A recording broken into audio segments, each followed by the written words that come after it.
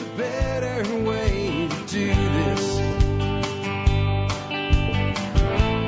Let me show you a better way. Hi, folks. This is Jack Spirko with another edition of the Survival Podcast. As always, one man's view of the changing world, the changing times, and the things we can all do to live a better life if times get tough, or even if they don't. Today is Wednesday, April the 12th, 2017, and this is episode 1982 of the Survival Podcast. I have a guy named John Sushitz standing by, and I will have him on in just a bit to talk to us today about pastured poultry on your homestead or farm, and not just how to do it, but first determining the viability of doing it for yourself. Like how many, does it make sense? Should you do it for profit? Should you just do it for personal consumption?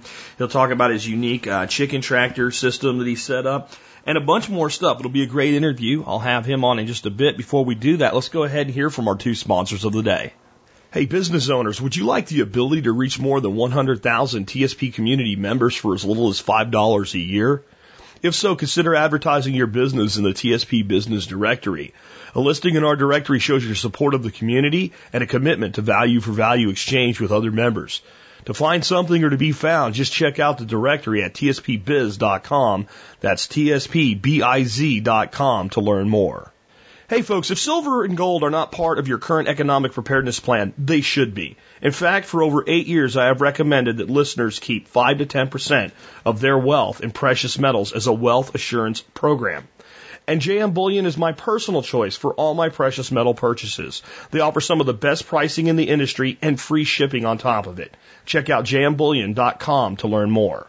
All right, and with that, let's go ahead and take a look at the year that was the episode, the year being 1982, because the episode is 1982. I have the state of computers today, talking about things like the Apple II and the IBM PC. I have Mexico owes too much, contributed by Southpaw Ben. And I have the Iron Lady kicks Argentina right in the, does a country have those? Contributed by Alex Shrug. Notable births this year: Dennis Moran died in 2013 at age 30 of a heroin overdose.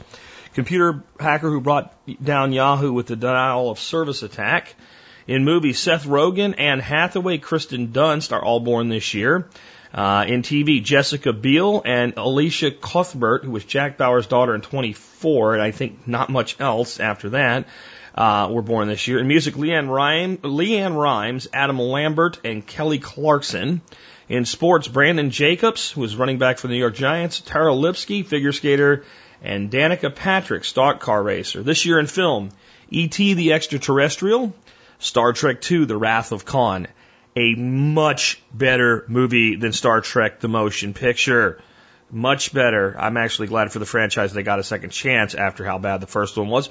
Poltergeist, a real estate agent builds a house over a graveyard. Tron, Jeff Bridges is trapped in a video game. The graphics were amazing for the time, says Alex Shrug. Indeed, I remember we used to love playing the video game Tron at the roller rink. Blade Runner, mind-bending sci-fi from Philip K. Dick, who will give you Total Recall and The Adjustment Bureau.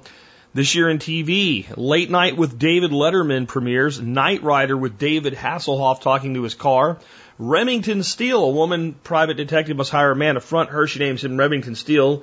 It's Pierce Brosnan, the future James Bond. You know, if you remember that show, you remember that Remington was always kind of looked at as like a poor man's James Bond to begin with. It was, you know, kind of not surprising, I think, to anyone when he got that role later in life. Police Squad, this comedy crime show, will be canceled after 6 episodes, so natural they'll make it into a movie. This year in music, Eye of the Tiger from Survivor. Ozzy Osbourne bites the head off a live bat. He thought it was rubber. John Belushi of the Blues Brothers dies of a drug overdose. Carrie Smith admitted she injected him with a fatal overdose. It was an accident. This year in video games, Pole Position. Oh, I remember that game. The Commodore 64 computer is released. This was Jack Spirko's first computer, the Commodore 64. Atari releases the absolutely terrible E.T. the Extraterrestrial. More than any other single video game, this spells the end of Atari. I will have to put a update in the wiki on that one because E.T. did not kill Atari.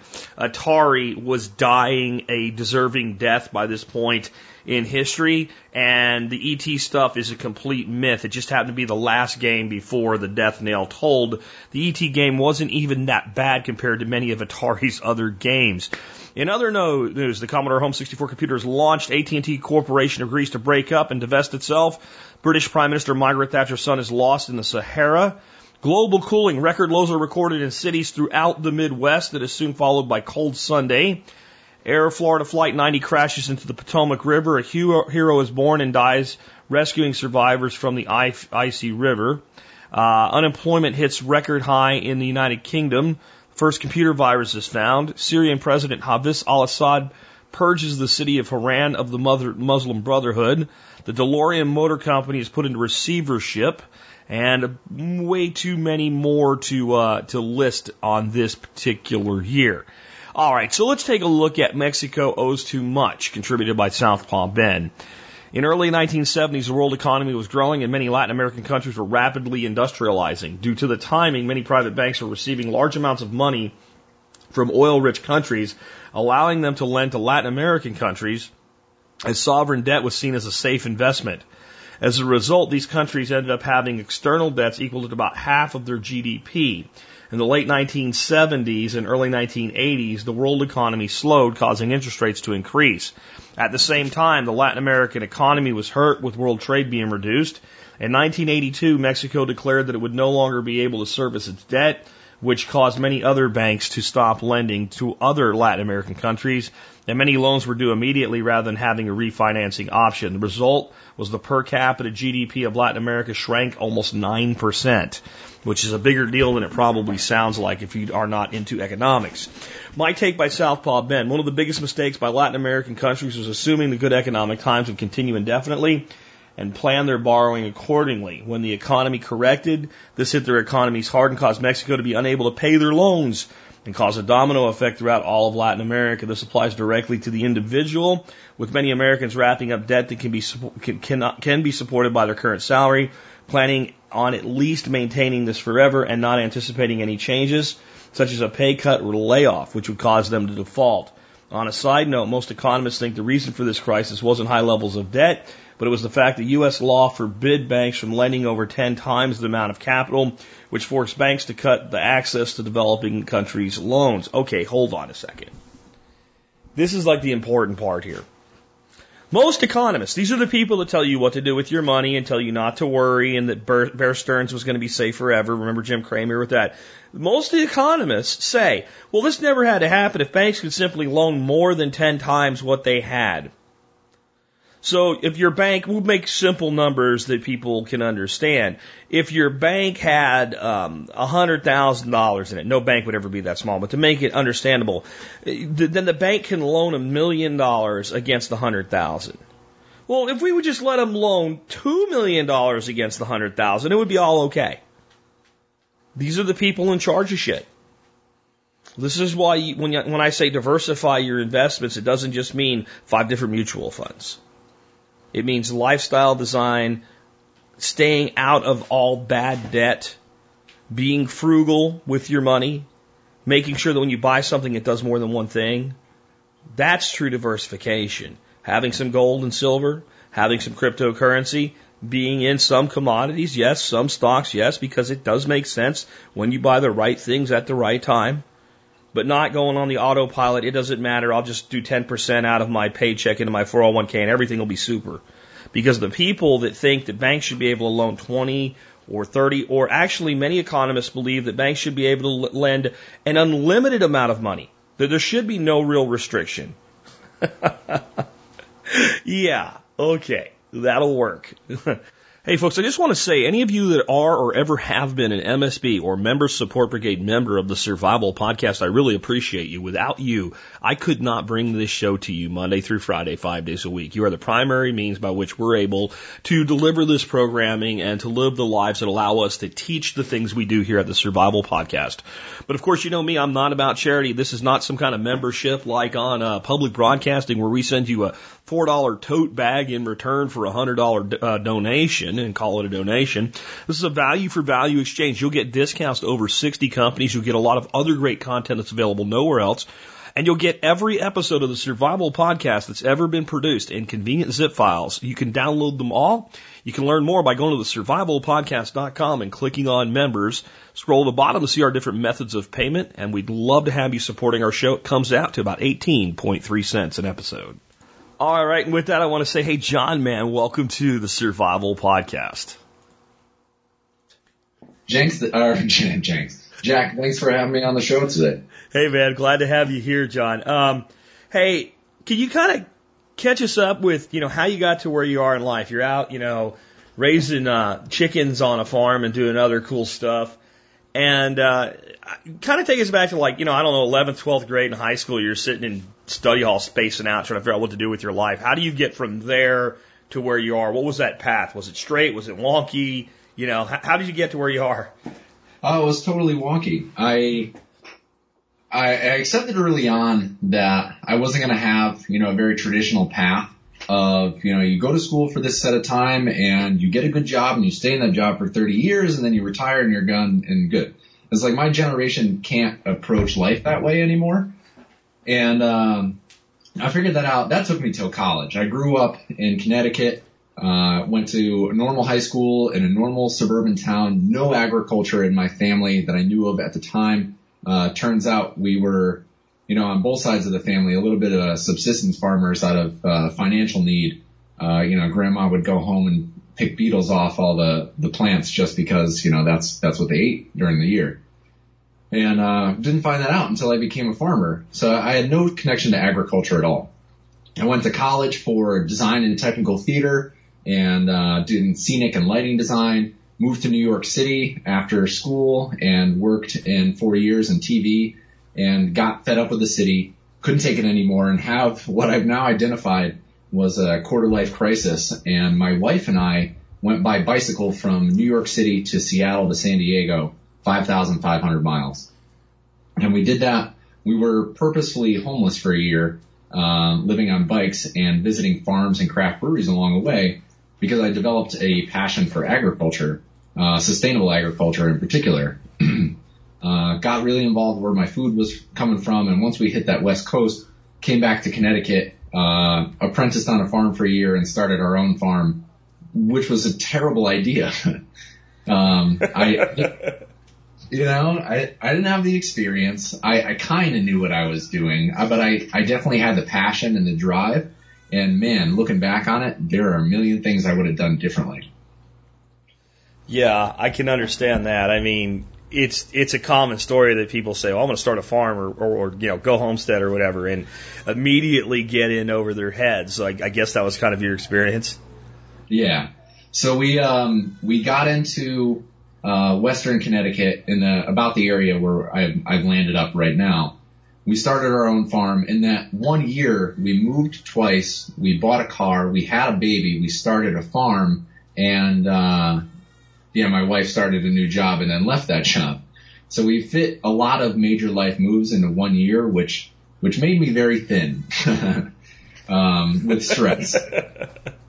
And, so we were biking across the country and we started a blog just so I could update my whole family and our friends who knew we were going. So we were, foodcyclist.com, and I would update the blog so people would hear all the stories on it. I wouldn't have to make 50 phone calls every time I stopped. So we became the Food Cyclists as we went and came back and started Food Cyclist Farm. And then I just traveled for an entire year, went across the country, and 11 miles away from me at the exact same time, there was a farm starting up that their business model was raising chickens and starting a brewery. And my business model was I'm raising chickens and I was looking for a partner to start a brewery or a brew pub because I had that interest and experience in craft beer as well. So I was like, no way do they have the same business model. And the name was the Food Cycle. So they were the Food Cycle. I was the Food Cyclist.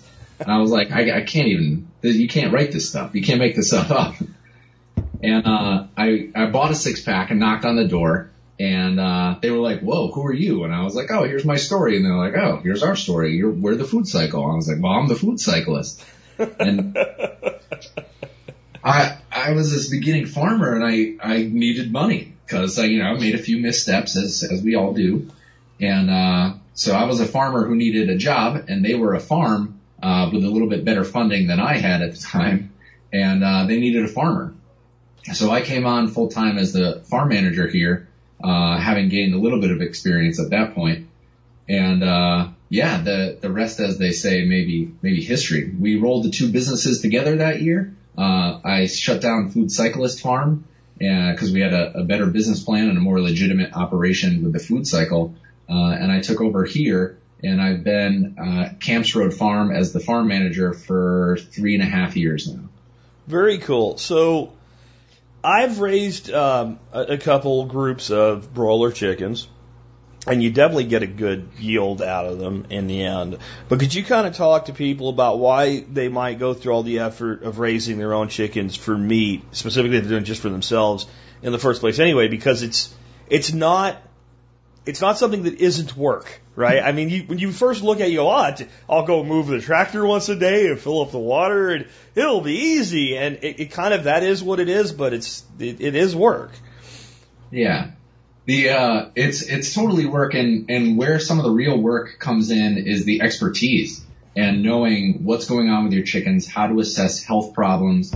It's the difference between, it's the trap of falling into, I'm just going to quit my job and start a farm. There's gardeners, and then there's farmers who raise vegetables, and there's people who can have a backyard flock of chickens, and then there's professional farmers who do a real good job, and there's an art to seeing whether or not your chicken's healthy, how productive they are, how productive your business is. And all that comes with time, experience, lots of workshops, go to college for it. So getting into this, why is there value in raising chickens? Well, I had such a hard time tracking down the type of meat that I wanted to eat. Your vegetables was a little bit easier to find. There are more vegetable growers in my area. But I got into chickens because there's a quick turnaround, 8 weeks on a Cornish cross bird. So in 2 months, I could raise a batch of birds and have enough meat, enough chicken, to feed me for the entire year. And if I was setting it up for myself, I could do it for more people as well. And that's where the business started. But it all came from food availability. I wanted to eat the best possible ingredients I could. And to do that, I had to grow them. You know, it gets me when people do start talking about doing it for a living and you realize that they're serious, they're about to pull the trigger and do it, and they've done no math at all. And what I mean by that is, from doing this, if you're making $15 a bird profit, you've got a really good sales channel and you got a really good system. That's a pretty damn good profit, $15 a bird. Would you agree with that? I'd say that's a really good profit. That's very optimistic, especially for someone in their first year of operations. So you'll say to them, if you do make $15 a bird, and you need to make $50,000 this year, how many birds do you need to raise successfully and put through the profit center to make $50,000? And they have no idea it's over 3,300 birds. Yeah. Right. And it's like, man, you've never done it. Like you're not going to do that your first year because you're going to kill some, and you have to learn your systems and all. And I don't want to ever crap on anybody's dream about making pastured poultry part of what they do, but like there does have to be that come to Jesus kind of reality check with, well, how many birds do you have to raise? I mean, we going over the numbers from last year's tax year. Yeah, we did okay selling duck eggs, but people don't even get the feed expense. We spent almost $9,000 on feed last year. Yeah. And that's not, you're not, I'm not shocked by it at all. Mm-hmm. And it's, that's talked about, especially in the farming and agriculture world, when we talk about starting a business and grossing this many dollars per acre or this, much per flock. That's gross dollars. That doesn't include your mortality and your feed and your grit and your electricity and your water and your truck and your crates and, the cost of goods sold, what goes into the chicken, and then all the overhead of what you need those chickens to pay for. Yeah, definitely. So kind of how exactly did you get started with raising chickens on pasture? You said a lot of it was to do with the time cycle, the 8 weeks and was there anything else to it that made you kind of start there? I really love livestock, and I both heard and then repeated that chickens are the gateway animal for raising livestock. That a cow, full-grown cow will take you 2 years, and a pig 7 months, and there's a lot of capital involved going up to it. And chickens can be an easier way to get into growing meat. it was actually, like most people in my position, I read Joel Salatin's Pastured, Pastured Profits, and was like, I think I could do this. And, what was foolish was I didn't start with 100. I started with 1,500. Okay. You know, I started a little bit bigger, in that first year, but that was, you know, Pastured Poultry Profits gave me the model. I thought I could do it, went into business. I was growing some other stuff, and, yeah, it was just the gateway drug. I got into chickens, and now I'm raising pigs. I've raised sheep in the past, and I'm in the process of setting my farm up for some cattle going forward, but being a little smarter this time and not diving right into it and making sure that I'm a little bit better positioned and set up before I, you know, take the plunge into a whole other animal. So I'm going to go out on a limb and say doing 1,500 in your first run was probably not a good idea. And you probably learned from that. So if someone was giving this a start, what do you think a good number of chickens is to start with to develop your system and be able to get some hard numbers and know what you can and cannot do? And is this the right thing for you? And giving yourself some, you know, some space where it, you know, once you're done, and it's not a complete disaster if things didn't go right. Yeah, if you've never raised a chicken before, you know, start with 10 to 25. Because you'll be learning a lot about how chickens act, what your systems are or need to be, what are the common diseases and problems and pitfalls, so that if it really isn't for you, you're only in it 10 to 25 birds. If you raise some chickens before but you haven't done it yourself, maybe 100 or 50 to 150. Still starting relatively small, where you're doing maybe 1 or 2 batches for the year. You're selling a few to a couple friends and family to cover your expenses, but it's not a business. It's something you're doing more subsistence farming and just learning what it is to be a chicken. Yeah, without a market, I'd personally say think hard about going over 50, real hard, because with 50, you can, if you have to, you can give away enough chickens to make freezer space for the rest. Because I think one of the things people don't think about is, 50 chickens take up quite a bit of space once they're processed. We raised 50. We did a workshop where people came and got to process a bird. Actually, we had them process. It was great because we had them process 2 birds and they paid to do it. So then we if they wanted, we let them take their bird, and we took some of the surplus birds and we cooked them as part of that workshop.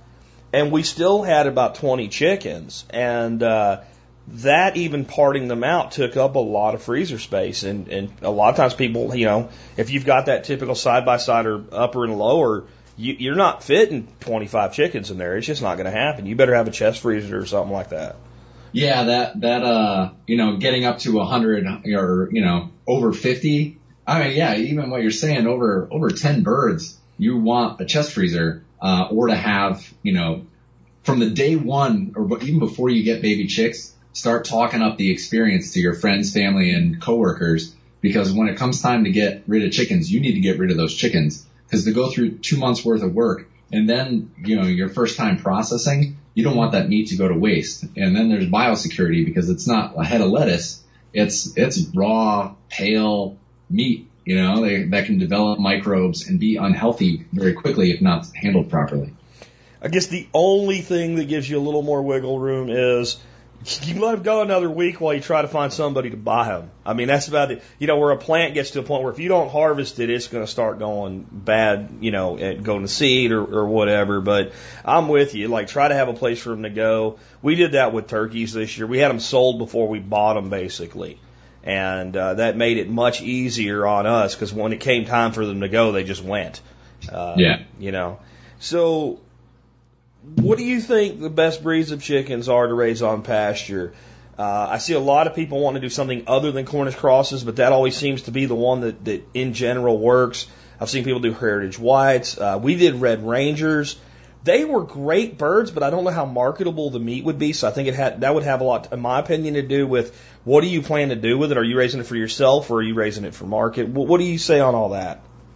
That is definitely a matter of where you are personally in your chicken adventure. Yeah. And where you see it going. If you don't mind them taking it a little extra time, I like the Red Rangers. They're a little bit better foragers. But the meat, it's almost like an all dark meat chicken. The more motion the animal goes through, the darker the meat is because there's an increased blood flow. It's also a little tougher.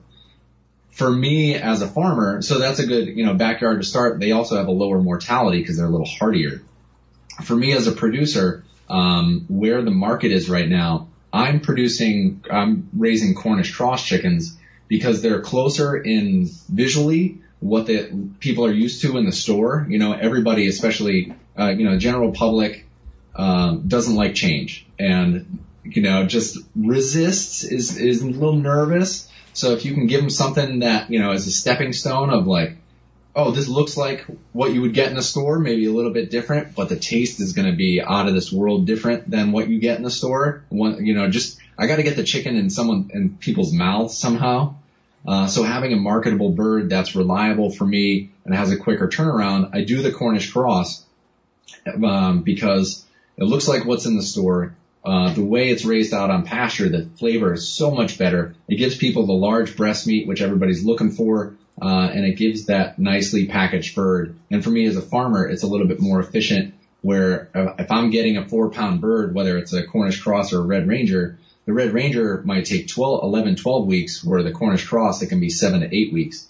So from a profitability standpoint, I go with the Cornish cross because I'm raising a bird that's been bred to be productive in a more healthy manner. Yeah, definitely. And I'll tell you one of the things about like the whole thing with the Cornish is not being as big on foraging and running around and stuff like that. They escape less. And I know if you build a good tractor, and I really like your tractor design, that's less of a concern. But a lot of homesteaders are doing things maybe a little bit differently. Like, for instance, I was up at Ben Falk's place several years ago, and he was just moving his birds around with electronet. And he had sheep and birds in the electronet together, which seems like a good deal. And it was, and it worked out. And the chickens actually helped keep the fly strike down on the sheep. And it made it with, like, he's like super steep hills and stuff. It was much more practical than a tractor in his terrain. Well, that year he had done kosher kings, because the Amish will sell you the chicks for next to nothing because they don't want the males. And they'll never sell you a hen, by the way, because it's their proprietary egg-laying chicken. And they were big birds. They were hardy birds. They were great birds. But they also were able to get out. And he went back to Cornish because he said, they stay where I put them, and there's something to be said for that. And they do work the ground. I mean, we raced Cornish cross in West Virginia in tractors. And when you move to the next layer, move that tractor one move over, you could see they did plenty of work, maybe not at quite the level, but it wasn't like they just sat there and did nothing. Yeah. Yeah, it's definitely, I found, having raised the Rangers, having then raised heritage birds for more eggs than meat, but, we'll take the roosters for meat, and then sell soup hens out of the hens later on. And, once they've passed through their cycle. And with the Cornish cross, they won't forage quite as much, but they still get enough forage to have that increased beta carotene and have that extra flavor in the meat, a healthier lifestyle. But then you get into how much they forage. That depends on your pasture, which depends on, your management practices. And that's where the art of farming comes in, is that it's more than just putting chickens in a tractor and putting them on grass. Pasture height pasture height matters. What forage is available to the birds, how much of the ground is exposed, what time of year it is, how things are growing back. All that plays into, the quality of your end product. Because if you're in certain times of year, there's going to be a huge insect yield for those birds as well, because they're just there, but also because, when they eat, they crap, and when they crap, bugs come, right? Like we do things like with our young ducks, when we have them separated from the flock, we put a little light out there with them because it helps keep predators away. But the other thing it does is bugs don't come at lights all night long. Anybody who's had a bug zapper knows that. But for like that first 2 hours, bugs come in like crazy. So they're eating those bugs. So if you have a chicken eating bugs, they're getting a lot more beta carotene and a lot more protein than they normally would from just a chicken ration. And that's going to improve your quality as well. Because I always laugh when I see, fed a 100% vegetarian diet. Well, that means you locked it in a cage. Right? Yeah. There's no way for bugs to get in, because that's the only way a chicken's going to be a vegetarian. That's been the biggest obstacle, is overcoming all the well-funded industry marketing and educating customers on what it means to be pasture raised and how we are different than even the organic chickens that you get in the store. Because you can raise an organic broiler in a barn and it'll never see the light of day. Absolutely. So it's the grass that makes the difference. And I'll tell you personally, I would rather eat a pastured chicken that's eating conventional feed than a factory-raised organic chicken. Any day of the week, I have no qualms making that decision right there. Yeah, I would say the same thing. Exact same thing. I mean, I'd prefer, organic or all natural pasture over just pastured. But yeah, pastured above anything that comes out of the factory environment, even if it's organic. So what does it cost for someone to get started? I'm sure that's a big it depends, but let's ratchet it back to the person that's going to give this a shot and put out, 25 birds.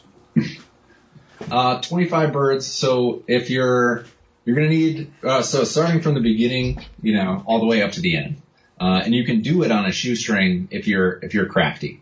It's such a big, it depends question. You nailed it there.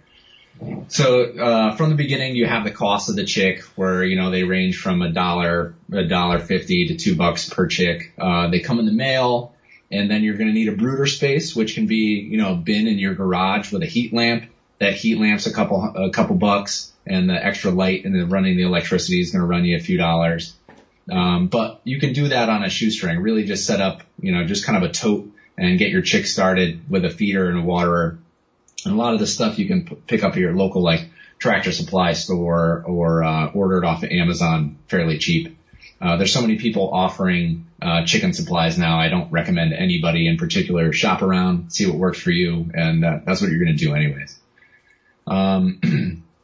Then getting out of the brooder, if you're going to raise them on grass, having some kind of either electric net in a shelter or a chicken tractor. The chicken tractors that I designed and have on my farm, we have 24 of them now, cost about $165 in materials from a big box store. All pretty standard materials, building materials, comes together pretty easily, but without, paying for labor, you're about $165 in. But if you want to build something a little bit more simple for year one and you don't know if you're in it long term or not, you can cut that cost down too. And then you have your feed. If you go conventional, it could be $8 to $10 for a 50-pound bag. If you go organic, non-GMO, it can be $21 to $33 for a 50-pound bag. So there's a big price hike there. If you're talking $10 versus $30, it's got to mean something to you. And then your day-to-day labor, once you're set up and your chicks are in, I mean, for 20 birds, you're talking maybe 30 minutes a day. If you spend 10 minutes with your birds as part of that. But when they're chicks, you just need to check on them and make sure they're happy. When they're older and out on pasture, it takes me 45 minutes to move, feed, and water 8 chicken tractors worth of chickens. For us, that's 240 birds. So 240 birds in 45 minutes. And then at the end of it, for chicken processing, people used to wring the necks and dry pluck them in the sink, and it costs no money. You can upgrade that a little bit and have a turkey fryer and scald them and, hang them from a string and pluck them with your hands or borrow somebody's plucker. So your processing could range from anything from it being free and just scavenging for your materials, or spending a few bucks if you're going to be doing this long term and investing in like a DIY build it yourself plucker, and a scalder. If I was going to invest in nothing else, sharp knives and a plucker would be the 2 things that I bought when I was processing chickens. Yeah, definitely. I would add real quick there. I've got a guy local to me that processes birds for $4. Unfortunately, if I was doing it for a business, he's not state certified to do it for resale.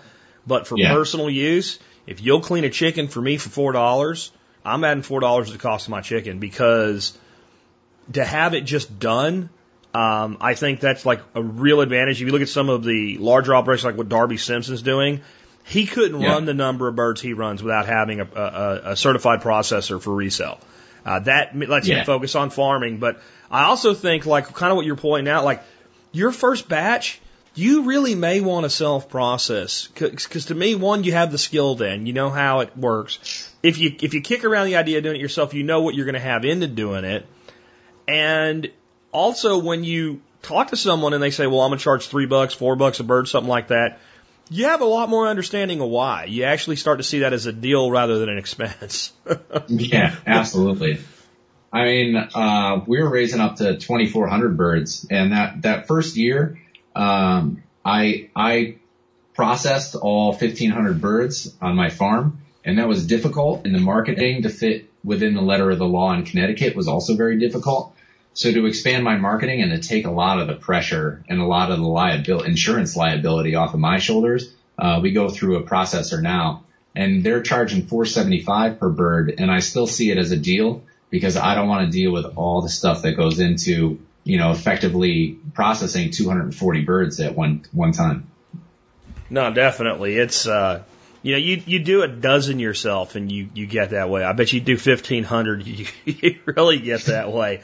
So yeah. Can we kind of talk about so what do you come out with a unit, like your cost of goods sold per bird? And I'm sure there's a lot of variables involved there too, but what is your target? What's reasonable? What's reasonable for someone doing it for themselves for the first time to expect to you raise this chicken, but it ain't free, right? So what kind of that unit cost per bird sold, I guess? So my unit cost on birds ranges from $12 to $15, maybe $15.50. And that can depend on if I have a higher mortality because we had a bad storm, or if the feed was off. I had feed issues in the past, and now I get my feed independently tested just to make sure that the guys at the mill are staying honest. But per bird, I'm about, with organic feed, $12 to $15 in each bird. Very cool. So are there any other variables there that people need to consider when they're trying to factor out what that unit cost is going to be? The devil's in the details. It comes down to how crafty you can be, how much you're able to solve and build yourself as you go. Without going into too many granular details, trying to fit it all into a podcast. But it comes down to the attention that you're going to pay and how crafty you can be with your resources. I mean, you see anybody with backyard chickens for eggs, and there's these chicken coops out there that are nicer than the house that I live in. So you can go one way with it and spend a lot of money, or you can be a little bit more shoestring and get those costs down. But for factors for chickens, your big expenses are going to be your labor, which if you're doing it yourself, it's, you don't necessarily have to pay yourself, or you're getting that value back in the meat. Your feed is the other one. That's a huge variable. And, being on microphone, I feel like there's another one, but I'm lost here. Oh, it happens. Don't worry about it. If it comes to you, we'll back up to it. Kind of moving forward, we talked about kind of the work level, but what's your take on the process of slaughtering chickens as a whole? The process of slaughtering chickens as a whole, if you're doing it yourself, it's something that you should definitely do at least once. I really liked your take on, if you're doing 10 birds for yourself, at least do it one time so you can appreciate the process. It's a game of slim margins, even for the processor who's charging you, $3 to $5 per bird. You have to have a really efficient and effective system and people who know what they're doing. So I liked that I got that first year experience and became very intimately aware of it because, I'm a meat eater. I like to eat meat, and being involved in the process and knowing exactly what happens and having the animal put down humanely is part of the reason why I got into agriculture in the first place. I was so disenfranchised with the conventional system and all the horror videos that you see on YouTube and Food Inc. And, I watched every food documentary in the beginning.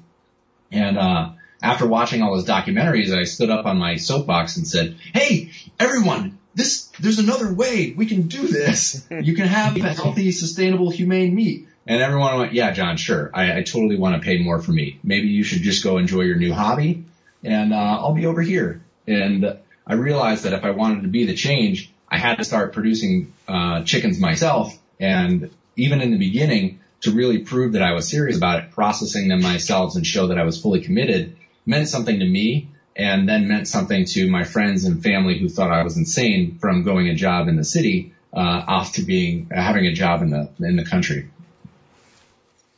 Gotcha, man. So Can you talk a little bit about regulations? How have they been for you? Have they been any help to you at all? Have they just been in your way? What have you?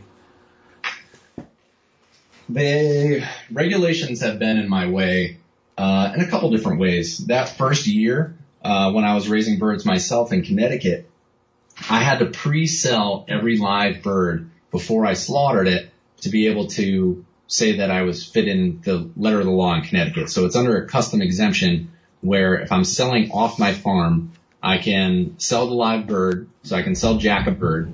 And if you want to take it home and kill it yourself, believe me, you're more than welcome to. Or I could process it, and that's built into the fee already. So I got around that by having a CSA where I pre-sold the majority of my birds for the entire season. So I didn't have to sell the birds every single week. Yeah. I pre-sold the birds, and that way I had a guaranteed customer base. I had all the money up front, and then it was just up to me to run a good operation.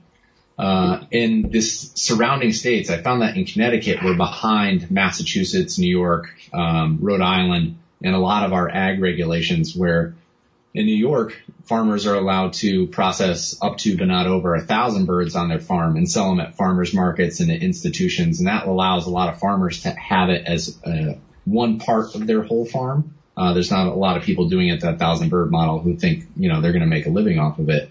But, offering a diversity of products with 1,000 birds a year as part of that, can really make a difference. Moving forward, it was also with me processing on farm, it was tough to get liability insurance. Nobody, even farm-centric insurance companies didn't want to touch it when I was killing birds on farm, and they heard what I was doing. They were like, no. This is, sorry. Or if I got a call back. Yeah. And then when I moved to an inspected facility and had better tracking and had the USDA stamp on all my birds, that opened up having wholesale accounts, selling at farmers markets, selling to institutions, restaurants, and everything else because I had that coverage because the death and the processing of the birds was under that USDA stamp. Well, and it wasn't your at that point, it became their liability. So the insurance company wasn't even insuring you for that anymore. Yeah. And that was actually a stipulation when I moved to the new farm. We also have a brewery here. It's a larger property. There's more things going on that they weren't going to cover us under our plan or it's just going to be astronomically expensive if we were killing on farm. But because the insurance companies felt more comfortable with that, added level of regulation, having USDA, that was their first question is where are you killing the birds? And when we said, at a USDA inspected facility, and we monitor and control all the freezer temps and all that, they were like, all right, that's cool. You have an insurance company, you have insurance now. Sure.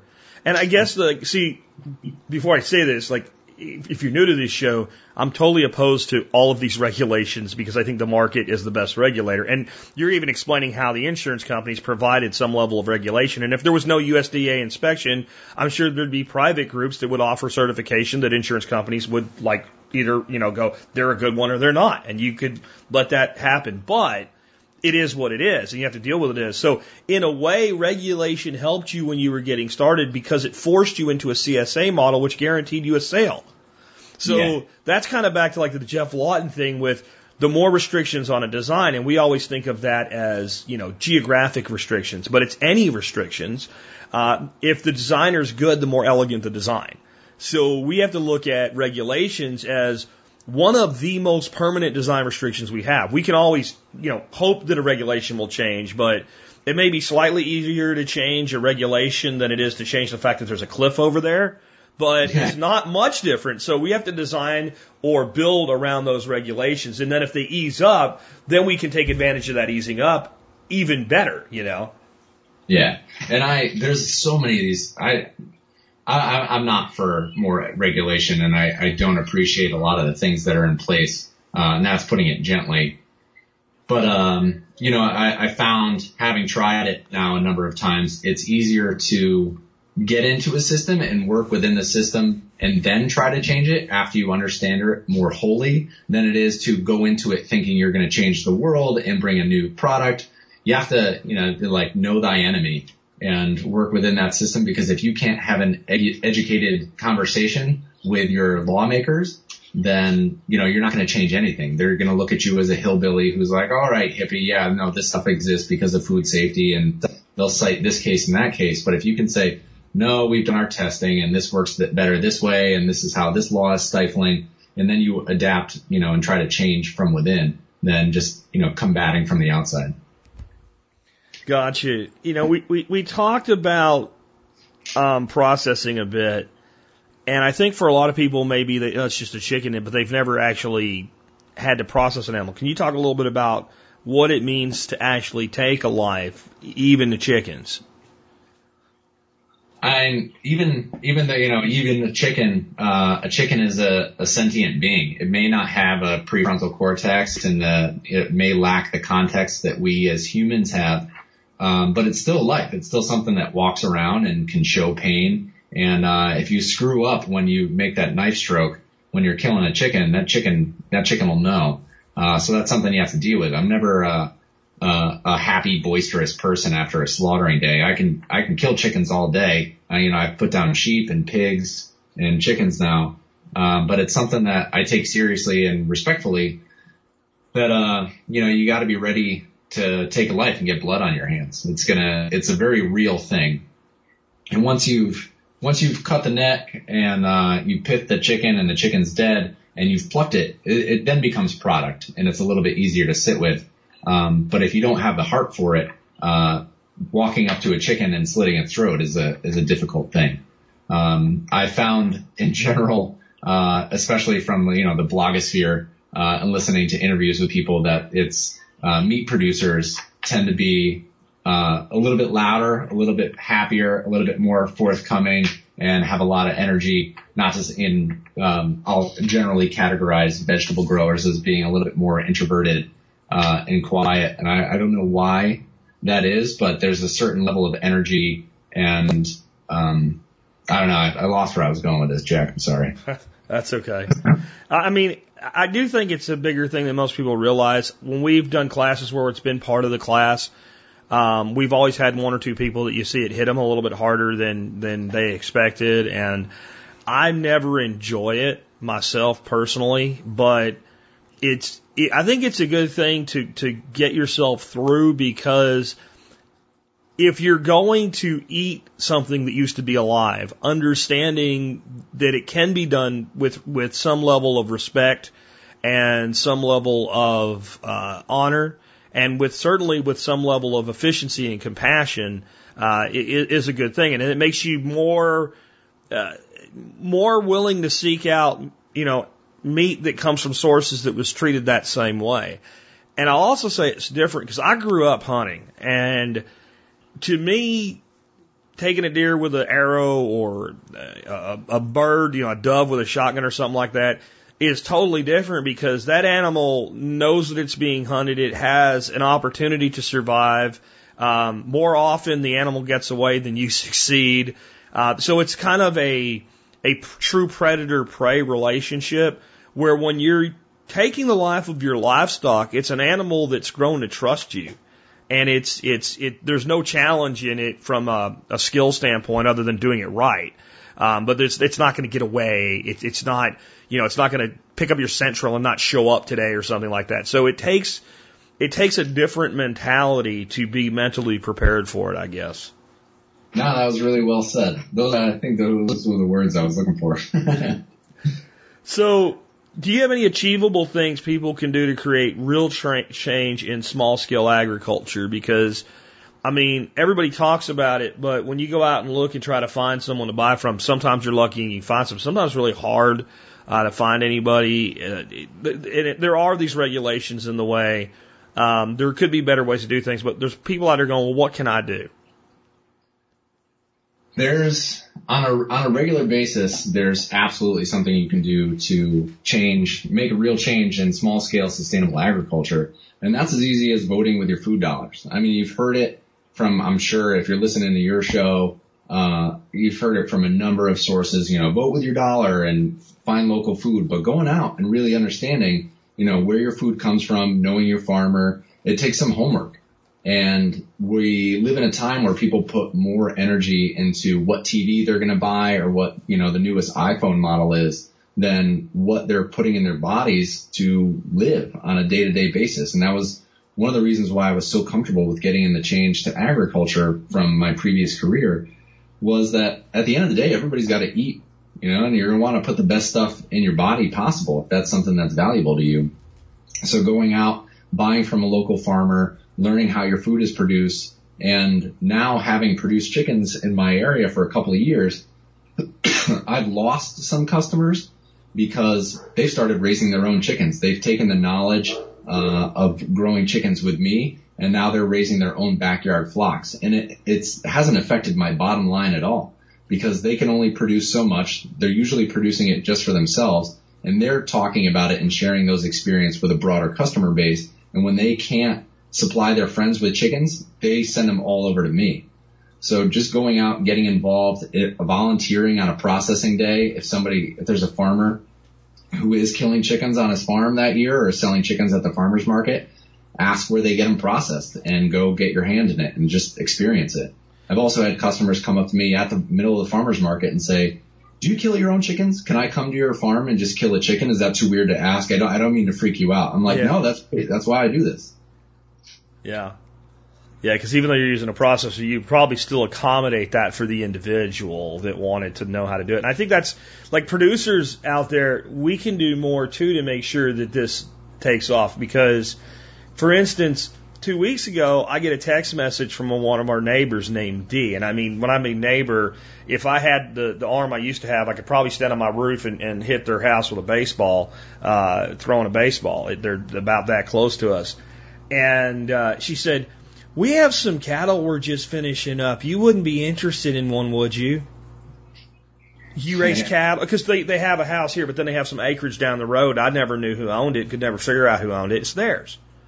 Well, yes, of course I would. And I mean, these are people we know. Like, they're the ones that found the dog on the street that we recently adopted. They've stopped by the house several times. They've bought eggs from us. And it's like, why didn't you tell me that you guys did, pastured beef?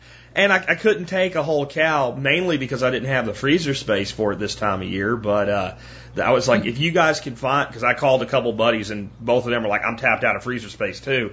And I'm like, if you guys can find somebody to split it with me, I'll do half of one of the head. And they're like, yeah. And I'm like, we need to do a better job of making sure that we're not just marketing and advertising online, and because we do a lot of sales with our product on Craigslist and what we used to. Now we have a customer base and we don't really worry about it. But like, we make sure like we put out at least once or twice a year on Nextdoor, which is like Facebook for your neighborhood, who we are and what we do. And like, these people are on Nextdoor, and I'm like, how many cows are you guys ready to process? And they're like, 12. I'm like, why haven't you put it on Nextdoor? Like, why wouldn't you tell the people right here? Because I can see a lot of people going, I can't even take a half, but I can do a quarter, and 4 people take a quarter. I mean, that's like, I think the thing that producers need to be doing is be more outreaching and letting people know that this is available. Because I think that, like what you were saying is, yeah, you'll get a customer, they'll learn how to do it, maybe they buy your book. I want to talk to you about that in a second. And they go off and they do that, and then you lose them as a customer, but it doesn't hit your bottom line. There's such a shortage of this type of food available right now that what we actually need is not less competition. We need more, just so people are aware that they can freaking get it. Yeah, to have that awareness and to have more competition and more people doing it, I always encourage. That's why I release so much of my growing methods and how I'm raising birds, how much money I'm making, where I'm marketing. I try to share as much information as I can to get other people into it. That's why I created the book and the Pastured Poultry Packet, because I want more producers. I don't want to go to that town hall meeting or go for that legislation change that we talked about a little earlier with just myself and 2 friends. I want to go there with a group of people who need it and drive up demand. The whole reason I put out this information on how to get started with chickens, I'm not, selling you on the fact that it's the most profitable business model ever. I'm just trying to help you determine whether it's right for you, get you down the path, because the more people growing chickens, growing vegetables, growing food sustainably, the more demand there is, the more education there is, and the the harder my job is now, the easier it be, hopefully, down the line when, everything's selling itself because everybody already knows about the benefits of pasture-raised chicken. Absolutely. Let's talk a little bit about, you've got two things you sent me. Let's start out with the book, Stress-Free Chicken Tractor Plan 2nd Edition. I'm sitting here holding it. It's a pretty damn good, concise book. It's not something that's going to take you, a year to read or something like that, but everything in it's dead solid. Can you talk to us a little bit about that book and specifically the design of Chicken Tractor in it? It's a bit different than what I'm used to seeing. Why you came up with it, and a little bit about how it's built and how it works. Well, it's nerdy of me to admit that my favorite reading materials are how-to manuals. Like, I like having all this equipment on farm and all these things and stuff because I like to read, why did the manufacturer make it? How is it supposed to be used? How do you troubleshoot it? So, how-to manuals are my go-to. So naturally, with a design background and this passion for such dry material, I wanted to take a little bit of my character, a little bit of that dry material and that passion for poultry and combine it into this book and walk you through step by step how to build your own chicken tractor. So what the book does is lays out all the materials, why I chose what materials I did, because I used to build scenery for theaters and TV as well as doing the electrician stuff. So they had to be mobile, strong, light, because set hands used to have to move this stuff, between acts for a play. So with the chicken tractor, I walk through all the materials I use and why, chosen for longevity or strength or weight for one reason or another. And then for the design itself, it had to be light enough where I can move it easily, or I could have, not a male-female thing, but have my wife move it as well. She weighs a lot less than I do. She's a lot shorter than I am. So it couldn't be too heavy for her to handle. So if I got sick or if I, wanted to share farm chores, she had to be able to do it too. She was actually moving chicken tractors up until she was 8 months pregnant with our daughter, Mabel, giving me a hand out in farm. So they're light enough to move, but also, in Connecticut, we don't have consistently strong winds, but when we get storms, and I've had these things out in 70-mile-an-hour gusts, and they didn't move. So they're sturdy, but light enough that pretty much anybody can move them on a regular basis. The base of it is a frame, and it's very similar to the sides of the Joel Salatin style chicken tractors, which I had built one, and it just wasn't going to work for me in my area. I didn't like the idea that I would have had to bend into the chicken tractor to get to the chickens or to the feeders. It was a little bit more cumbersome and heavy, and not to throw him under the bus at all, but it wasn't a design that I really fit for my situation. So I was looking around online, and I was sitting there thinking about it, and I was like, what if I just take some conduit, because I had this pile of scrap materials on the farm that I was at and had some conduit in it, and I had bent conduit before. What if I just take some conduit, bend it, and put a Gothic arch on top of this chicken tractor? Well, then I've got this little tent. I grew up camping. I walk in and out of a tent. That allows me to access the birds on a regular basis, see that everybody's healthy and doing all right. I can stand up in the chicken tractor so that my back doesn't hurt. And now my daughter plays in it, versus that 2-foot high chicken tractor she couldn't get into. Now there's a door, and whether there's chickens in it or not, she pretends it's a store, and she sells products out of it, which is great. I have a little entrepreneur for a daughter.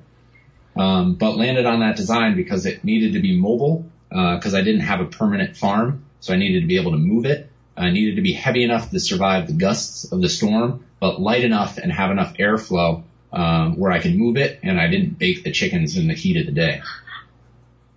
Yeah, definitely. I mean, I think that's one of the things that I almost don't know how Salatin does chickens with his tractors. And I know people say, well, it's Virginia. Virginia is pretty hot.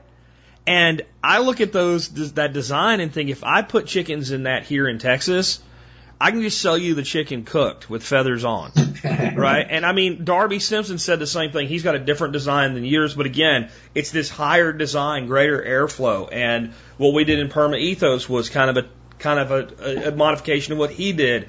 And it just seems to me that you're better off with that higher ceiling. No matter how you get there, like I would recommend that you get there. Yeah, and I've had, it's not even saying my design is the best. But not everybody has my background in materials and building and step-by-step and, writing the step-by-step instruction stuff. So I just wanted the option out there if someone was getting into it but didn't necessarily have the skill to make all these decisions, that somebody had done all the work for him. No, I think it's fantastic because, I mean, you go right down to basically, here's a bill of materials list. Here's, cut this board into 4 pieces this long, cut this board, make these joints here. If you don't know how to make that joint, you can just put it together, but you really shouldn't. Here's how you make that joint. It ain't that hard. I think anybody that spent a weekend could build a tractor with your book, and they're going to have a very serviceable tractor. And then it also kind of takes me to, like, you want to design your own chicken tractor? Fine. That's a skill set, right? So if you're going to learn to pasture birds for 8 weeks and get them from chicks in a brooder to birds that are ready to harvest, that's also a skill set. And I'm big on this. Let's learn one skill set at a time, and let's master it before we're trying to learn 3 things that all require to go right for each one to be accomplished. You know, like if we're going to garden and you've never gardened before, buy your plants the first year. You know, just buy your plants, and if you have to, just use pre-made, go organic, use pre-made fertilizer. Don't worry about how, go buy your compost. Learn to garden, get that. Then next year we can learn to start plants, you know, that type of thing. And we can use the off season to learn a little bit more. But when you're going into something, if you can remove a variable, remove a freaking variable. Oh, absolutely. You know, and then year to year, you have your base that you're solid on, and then you can go back and those inputs that you're buying in, you can learn how to do it yourself. But as much as you can to get started, yeah, exactly what you're saying is just take the variable out, remove the learning curve as much as you can, because no matter what you do, it's going to be steep. Yeah, absolutely. And when you start bringing live animals in, when you mess up, things die. And it gets expensive quick too when they die. Let's talk about this other thing you sent me. It's about a 1-inch ring binder. It's called the Pastured Poultry Packet. You had a guy named Scott Messina, I guess, assist you with this one. Can you tell us about that and why people might be interested in it? So with the Pastured Poultry Packet, you asked me early on, what are the costs associated with getting started with raising pastured poultry? And I'm definitely big on not selling business plans. Like, I'm not going to say, this is going to work for you in your area. This is exactly what, you know, you can do to earn a living off of raising pastured poultry, because that's nonsense. Because where I am, I can get $6 a pound for chicken. Upstate New York, there's no way anybody's going to pay $6 a pound. Or, you know, there's other areas of the country, and actually that book is now sold around the world, on 5 continents, which is just like a fun thing to throw in. Fun thing to say. It's still surreal to me. But not saying that it's profitable, but helping you determine what your startup costs are going to be and what your costs for each chicken are going to be. So what the packet does is walks you through each page, answers one specific question. And at the beginning of each chapter, there's a summary with all the questions. So we'll go through your startup costs. Do you need a truck? Do you need chicken tractors? Where's your processor? Are you going to raise chicks and hatch your own eggs? Or are you going to buy in chicks? Are you going to have male, female? And it goes through every question that you could possibly want to ask for getting started with chickens. And then it summarizes it for you so that you have your budget sheet, your startup costs worked out. And then for your unit cost for a chicken, it goes through every possible input that I've ever put into a chicken, whether you need it, how much you need, what kind you might need, how much it's going to cost you, what my costs are versus what yours may or may not be. And you go through, it's a workbook. So you go through and answer one question on each page, fill out your summary sheet, and then you've got your unit cost before you've even begun. And if you find through doing your due diligence and your research that it's going to cost way too much for you to do this, or that your market can't support it, then, you know, you may have paid for the packet, but you've saved yourself, you know, possibly a couple grand off of a failed enterprise or a failed experience. So it helps you determine whether or not this may be a good idea for you.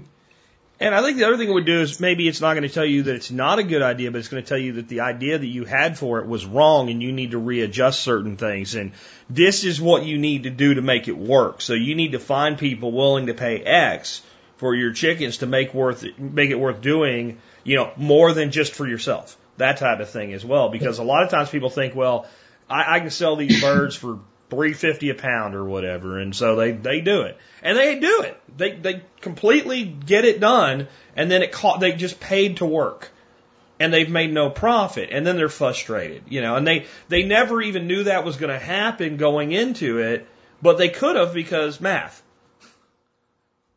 Because math.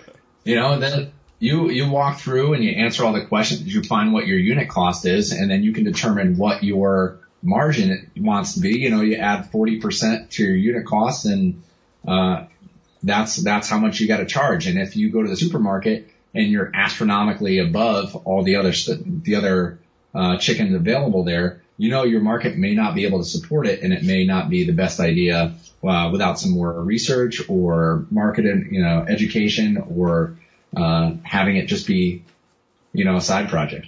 Yeah, because I've gotten emails from people that say, Jack, I went out and got ducks, and I put my duck eggs up for sale for $8 a dozen, just like you did, and you said I could get $8 a dozen, and I can't. No one here will pay that. And my first response is, well, I'm not sure no one there will pay that. I'm not sure that you've dialed your marketing in the right way, but let's stop a second. I never said you could get $8 a dozen for eggs. I said I sell my eggs for $8 a dozen, and we always sell out. That's because, one, I live in the edge of a 6.2 million person market, and two, we tell a very good, compelling story that helps sell our product. That doesn't, so I think what happens is people hear, well, so-and-so's doing pastured poultry for $6.99 a pound or whatever. No, whatever, it doesn't matter, whatever it is. Well, I can do that too. Right. Well, do you live where they are? Have they've been doing it for 20 years. They've developed regular customers. Because one of the things you learn as a producer is the most difficult thing to do is get someone to pay for your product the first time. The second time is easy, right? They buy your chicken, and they go home and they eat it and they go, that was really better. But you know what really gets them? When they say, well, I can't afford to buy that all the time. They go to the grocery store and they buy Tyson. And they bring it home and they cut that package open and they pull that chicken out. And you know what I'm going to say next, right? That smell hits them in the face and they go, oh. And they never really got punched in the face with that smell before. And they go, well, John's chicken didn't smell like that. Why didn't John's chicken smell? Maybe I should go try John's chicken again to see if it does. And then you get John's chicken out, and you smell it, and it doesn't smell bad at all. You can sniff it, and it doesn't smell bad. And you start thinking to yourself, well, what the hell makes that smell? And if you do any research, you find out it's basically E. coli poop soup that the chicken's, drenched in with chlorine and other things. And all of a sudden, the premium makes a lot more sense. And if you can get them to use your product for, a month, then they don't want it not in their life anymore. And I think one of the things that new producers need to understand, the successful producer you're trying to emulate, they've done that. And they had to struggle to get there. And I think farming is not just hard from the standpoint of doing the work, it's hard in developing the market, and that's the part that I think people fall flat on more than producing, because sooner or later you're going to get production right. But if you can't move the product, then you can't make money.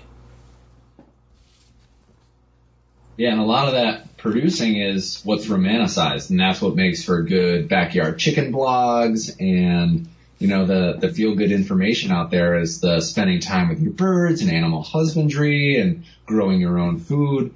But as soon as you step into I want to make it profitable, or I want to make it work for my family, the marketing and, just going back to like insurance liabilities, like who wants to talk about who stays up at night dreaming about like trying to find a good premium.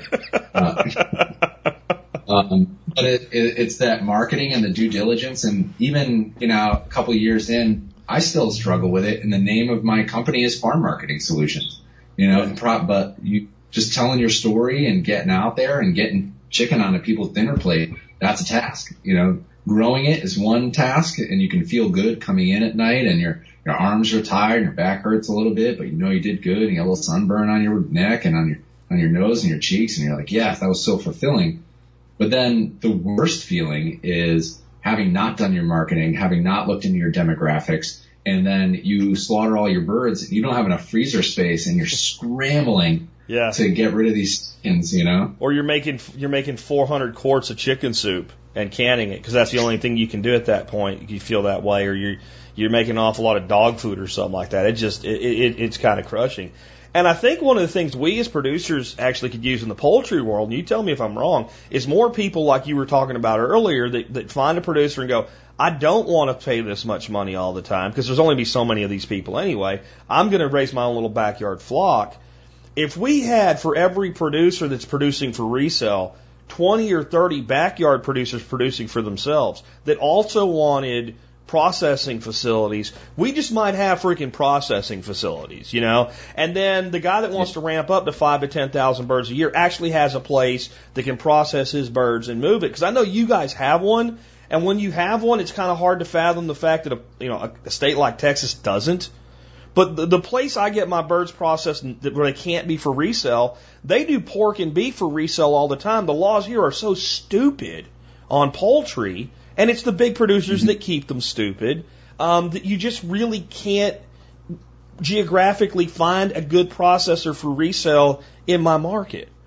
And that holds back everything. But if there were, if there were 100 or 200 producers that were doing 25 birds a year, and then there was, another 50 piggybacking that are actually doing for resale, I bet you one would magically appear like a unicorn fart, because when there's enough market, then somebody overcomes the hurdles that are in there and they provide that service. And I think in certain areas, it's the cart before the horse, or kind of like when they built the New York City subway system. New York City was not what it is today at all, right? And people were like, well, who's going to ride it? And it's like, well, if we build it, and then the ability to move across this island comes, it will become what it can become. And they needed that infrastructure to turn New York City into the metropolis of the world. And I think that's kind of where we are with poultry production in a lot of parts of America today. If we had more producers, we'd have more processing, so we could have more producers that produce for a profit. That is exactly my hope and dream with creating these two products, is that, I still find a lot of Pastured Poultry Profits by Salatin relevant and great information, and I still reference it. So I don't know that I'll ever write the How to Raise Chickens book, because the information is out there. But getting people started, the cart before the horse, I wanted to teach you how to make the cart, so how to build a chicken tractor. Now you're ready for the horse, and and is it going to work for you? What is everybody's most sensitive topic? It's their finances. So to figure out financially whether or not you're going to be able to support raising chickens, I've also, step by step, really simple, walk you through doing that, because, more competition is good. It makes us better producers, because we're not just like, well, all I have to do is produce this well because, no one else is doing it. I'm the only show in town.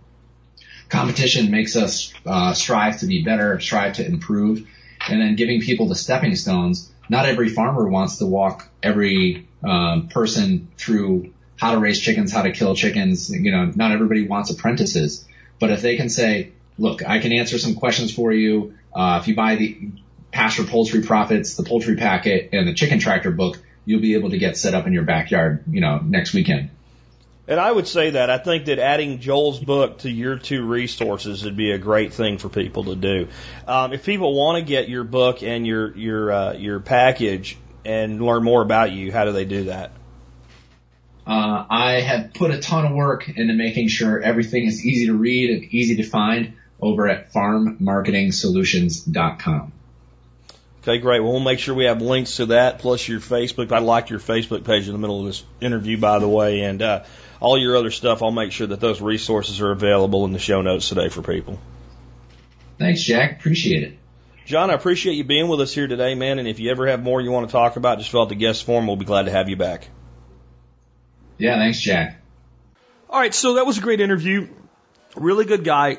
Get by his Facebook and hook up with him if you do the Facebook thing. Check out his website. If you're thinking about doing chickens for yourself, check out his book and his resource guide. They are absolutely awesome. If you're going to be doing it for profit, get the Joel Salatin book too. If you're doing it just for yourself, honestly, what John's put together is all that you'll need. And I'll have his YouTube channel linked as well. He has a ton of YouTube videos. So just check him out. He's a cool guy with a cool story doing good things. And that's what we like to see out of our TSP community. Anyway, if you like this show and the work that we do, one of the ways you can support us is do your shopping at tspaz.com whenever you're going to shop on Amazon. Just go to tspaz.com. That first link there, you click that, you go over to Amazon, you'll see the deals of the day that are on Amazon. If you don't care about any of that, you just want to buy whatever you're going to buy anyway, just do your shopping. Just stick stuff in the search bar, start shopping, buy your stuff, and what you've done is help support us that day without it costing you anything, not even really any more time. because you just clicking a link before you get to Amazon. However, if you want to see our reviews, there's another link there. You can see all of our reviews, or just go by the blog. We post them every day. And you'll see today's item of the day is another Encore item. I'm really behind this week, so I'm using some Encore items. But, I can only put so much stuff out there anyway. And this one is the Camelback Mule, M-U-L-E, which actually stands for Medium to Ultra Long Endeavors. Maybe that's marketing, but I'll tell you what, I bought mine over 7 years ago, and I'm still using it. And it still works, and there's nothing wrong with it. It's a little faded, because all the time it spends out in the Texas sun, but it's a great product. And the reason I decided to bring it around this time of year is, we're talking about doing pastured poultry today. This is the time of year where everybody's ramping up what they're doing, their gardening, their homesteading, their livestock, whatever, and you're out working all the time. The number one injury that you're likely to incur when you're doing all that work isn't putting a chainsaw through your leg. Please don't do that, by the way, but it really isn't. It's a heat injury, either heat exhaustion or heat stroke. Heat exhaustion is bad, and heat stroke can be deadly. And I'm going to tell you, it always comes down to, yes, too much heat, but it also comes down to being dehydrated. And if you stay hydrated, you're not going to be a heat casualty. And I'm going to hear from somebody that, you can drink too much water. You can. It can be done if you really try. But if you throw a Camelback Mule on your back with a 3-liter bladder in it, and while you're working over several hours out in the sun sweating your ass off, you drink 3 liters of water, you are not going to drink too much water and get into some kind of trouble from that, and you are not going to be a heat casualty. Let me tell you something in the Army. They made us drink all the time, and when people drank, they didn't go down from heat casualties. So that includes the hot airfields of Georgia with going through Benning and jump school, and it includes the jungles of Panama and the jungle/desert of Honduras. I never saw anybody that drank enough water go down, ever. And I think it's really important, and I think it's important that you have a hydration solution in your life. And if you're just doing random stuff, that little handy water bottle, that's fine, and I do that a lot. But when you're out really humping it on the trail or just in the backyard, and you're out there over a long period of time in the heat, and I'll tell you, a day like today is actually a dangerous day here in Texas. The sun's not out. It doesn't feel hot. It's sticky and muggy, and it's like in the high 70s, low 80s, and you're just out there for a few minutes and you start sweating, but you don't feel that hot. That's also a dangerous time, especially if it creeps up another 5-6 degrees. You get up like 86, 88 degrees with high humidity, without the sun hitting you. Real opportunity to go down. It also has a great cargo space, has a great place to stick your phone or your MP3 player if you're still into that, instead of just doing everything on your phone, up above the bladder so it's not going to get wet, double protection from that. It's just a good bag. It's a great little day pack. It's a great little, everyday. I wouldn't really say it's a bug out bag quality thing because it doesn't have quite the capacity, but a day bag definitely, and the best hydration solution that I know of. Check it out. If you want a larger capacity pack with the same capacity for water, check out the Camelback Hog, H-A-W-G, which stands for holds a lot of water and gear. They have some real creative people in marketing over there at Camelback, but they do build great stuff. You'll find links to both in today's post at tspaz.com, T-S-P-A-Z.com. Whenever you're shopping on Amazon, just go there first to support the work we do. All right, so today's song of the day was chosen by John Adam again, who I've let just basically pick the songs, running out till we come up to the present year, 2017, in the episodes. This is released in 1982, and his notes on this one said, I don't think you need any help with this one, Jack. The song is Allentown, and indeed I don't. I actually have an entire episode of the Survival podcast that I did about the song Allentown. It was episode 819 from January 12th, 2012, and I have a link to that episode in today's show notes. It might be one worth listening to if you've never heard it before. This song is iconic of the early 1980s. I think that we still hear people talk about Vietnam vets today, and Vietnam vets today are really honored and respected and what have you, and almost getting into that point of being a little bit forgotten because it's been so long. But in the late 1970s, early 1980s, there were a lot of really bitter Vietnam vets, and there were a lot of people that didn't really give a damn about them. And there's some of that in this song. It's not what the whole song's about. It's also that people were finally coming to terms in places like Allentown and Levittown, New York, which is where Billy Joel was from. And the place he really wanted to make the song about wasn't Allentown. It was Levittown. It just didn't lend itself to writing the type of song that Allentown could become. It just didn't have the same sound, the same ring, and the same story. But Allentown's really not about Allentown.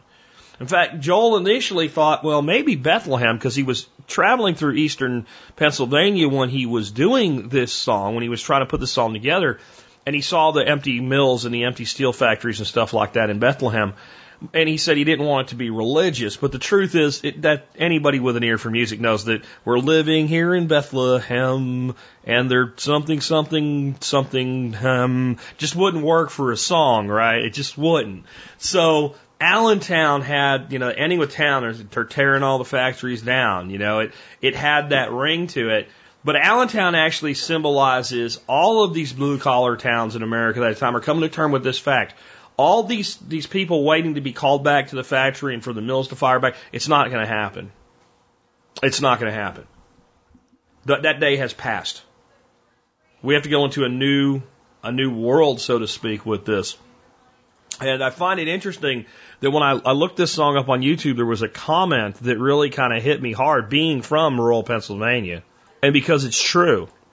It's from somebody on YouTube called Trev Mack from 9 months ago. And it says, well, we're living here, this 2016 update version. Well, we're living here in Allentown, and the heroin is bringing us down. Well, our fathers fought the Iraq War, but we've got more drugs than the New Jersey Shore. And there's some real truth to that. A lot of these places, all of this recovery that's gone on in the last 20 or 30 years, they haven't partaken in it. And people have turned to drugs. One of my best friends from high school, and when I say best friends, I mean like a guy that was part of like our core pack of like guys that hung out together every weekend, had a girlfriend that was part of that group too because of him. And I remember hearing from my father while I was serving in the Army, so this is a long time ago, that she killed herself of it. Actually, it was after I got out of the Army, but I just moved to Texas, and she had killed herself of a heroin overdose. And I guess that would have been about 1994, 1995. And heroin has moved into these places. And what I remember as a kid growing up, like people drank and smoked pot, and that was about it. And you listen to this song, and the original episode I did on it said, was it a history lesson or a prophecy? And in that episode, I said it may be more prophecy than a history lesson. And it feels to me like that's become more the case since back in 2012 when I did that original episode. But in 1982, the realization that things weren't going to just come back to the way they were was hitting people. And people were either resigned to their fate, or they chose to move, or they chose to do something differently. And the people today that are in these places, that are on heroin, that are on the dole, that are doing nothing with their lives, they're the children of the men and the grandchildren of the men and women who chose to do nothing and just live with it. Not all of it, but not all of them, but a lot of them. And I can say that as someone that comes from an area very similar. I mean, when people hear a town like Pottsville, Pennsylvania, they don't think of it as being like a big town or anything, but there were a lot of people that drove to Allentown or Bethlehem or Easton every day, or down to Reading, or down closer to Philadelphia that passed through Reading, that were part of that industrial world. And there were a lot of people in that area in Schuylkill County, Pennsylvania, that worked for places that were still in business, but so much smaller than they were, let's say, in the 70s, like Cressona Aluminum, that I remember them kind of getting to the point of understanding that this is not coming back. And I remember so many of my friends and my friends' parents just basically feeling like, this is it, this is all we've got, and there's nothing we can do about it. It's a big part of why I left. Because I realized that I didn't know what to do. And I would never figure it out surrounded by people convinced that there was nothing to be done. And if we're ever going to revitalize these areas, as they call it, the Rust Belt, we're going to have to get out of the mentality of the last verse of this song. The last verse of this song goes like this. Well, I'm living here in Allentown, and it's hard to keep a good man down, but I won't be getting up today. And it's getting very hard to stay. And we're living here in Allentown. And what that frustration was is I don't want to leave my home. I don't want to abandon my family. I don't want to abandon my friends. but there's so little here that I don't even need to get up today. And that's making it hard to stay if you are the person that believes that you can achieve something, if you are the person that believes that you can do something, if you are the person that believes you can make something happen. And I'm hoping that in the future, in more and more of these places, people start figuring out how to do that change and make that change at home. Because the only thing that's going to save these little towns that used to be big towns all across our country. This is the way it was in 1982, and unfortunately, all the way here in 2017, it's more of the same, and worse in many ways. Because I am totally against drug prohibition, but if you want a drug that'll F up your life, it's heroin. And for those of you that think the system's doing the best that it can, we wouldn't have the heroin epidemic that we do today if it wasn't for the opiates put into the mainstream medicine by the pharmaceutical companies based on 2 flawed studies in the 1980s that said opiates were not addictive when used to treat pain. Because a whole lot of these people that are using heroin started out on pain medication that became really easy to get, as easy as getting M&Ms, but when they couldn't afford it anymore and they had the detox symptoms and they had the addiction, they switched to heroin that they could get cheap on the street. And it's ruining our lives in 2017. And it goes back to the 1980s when the industrial base of these towns dissolved and has never come back. With that, this is Jack Spirko with another edition of the Survival Podcast, helping you figure out how to live that better life if times get tough or even if they don't.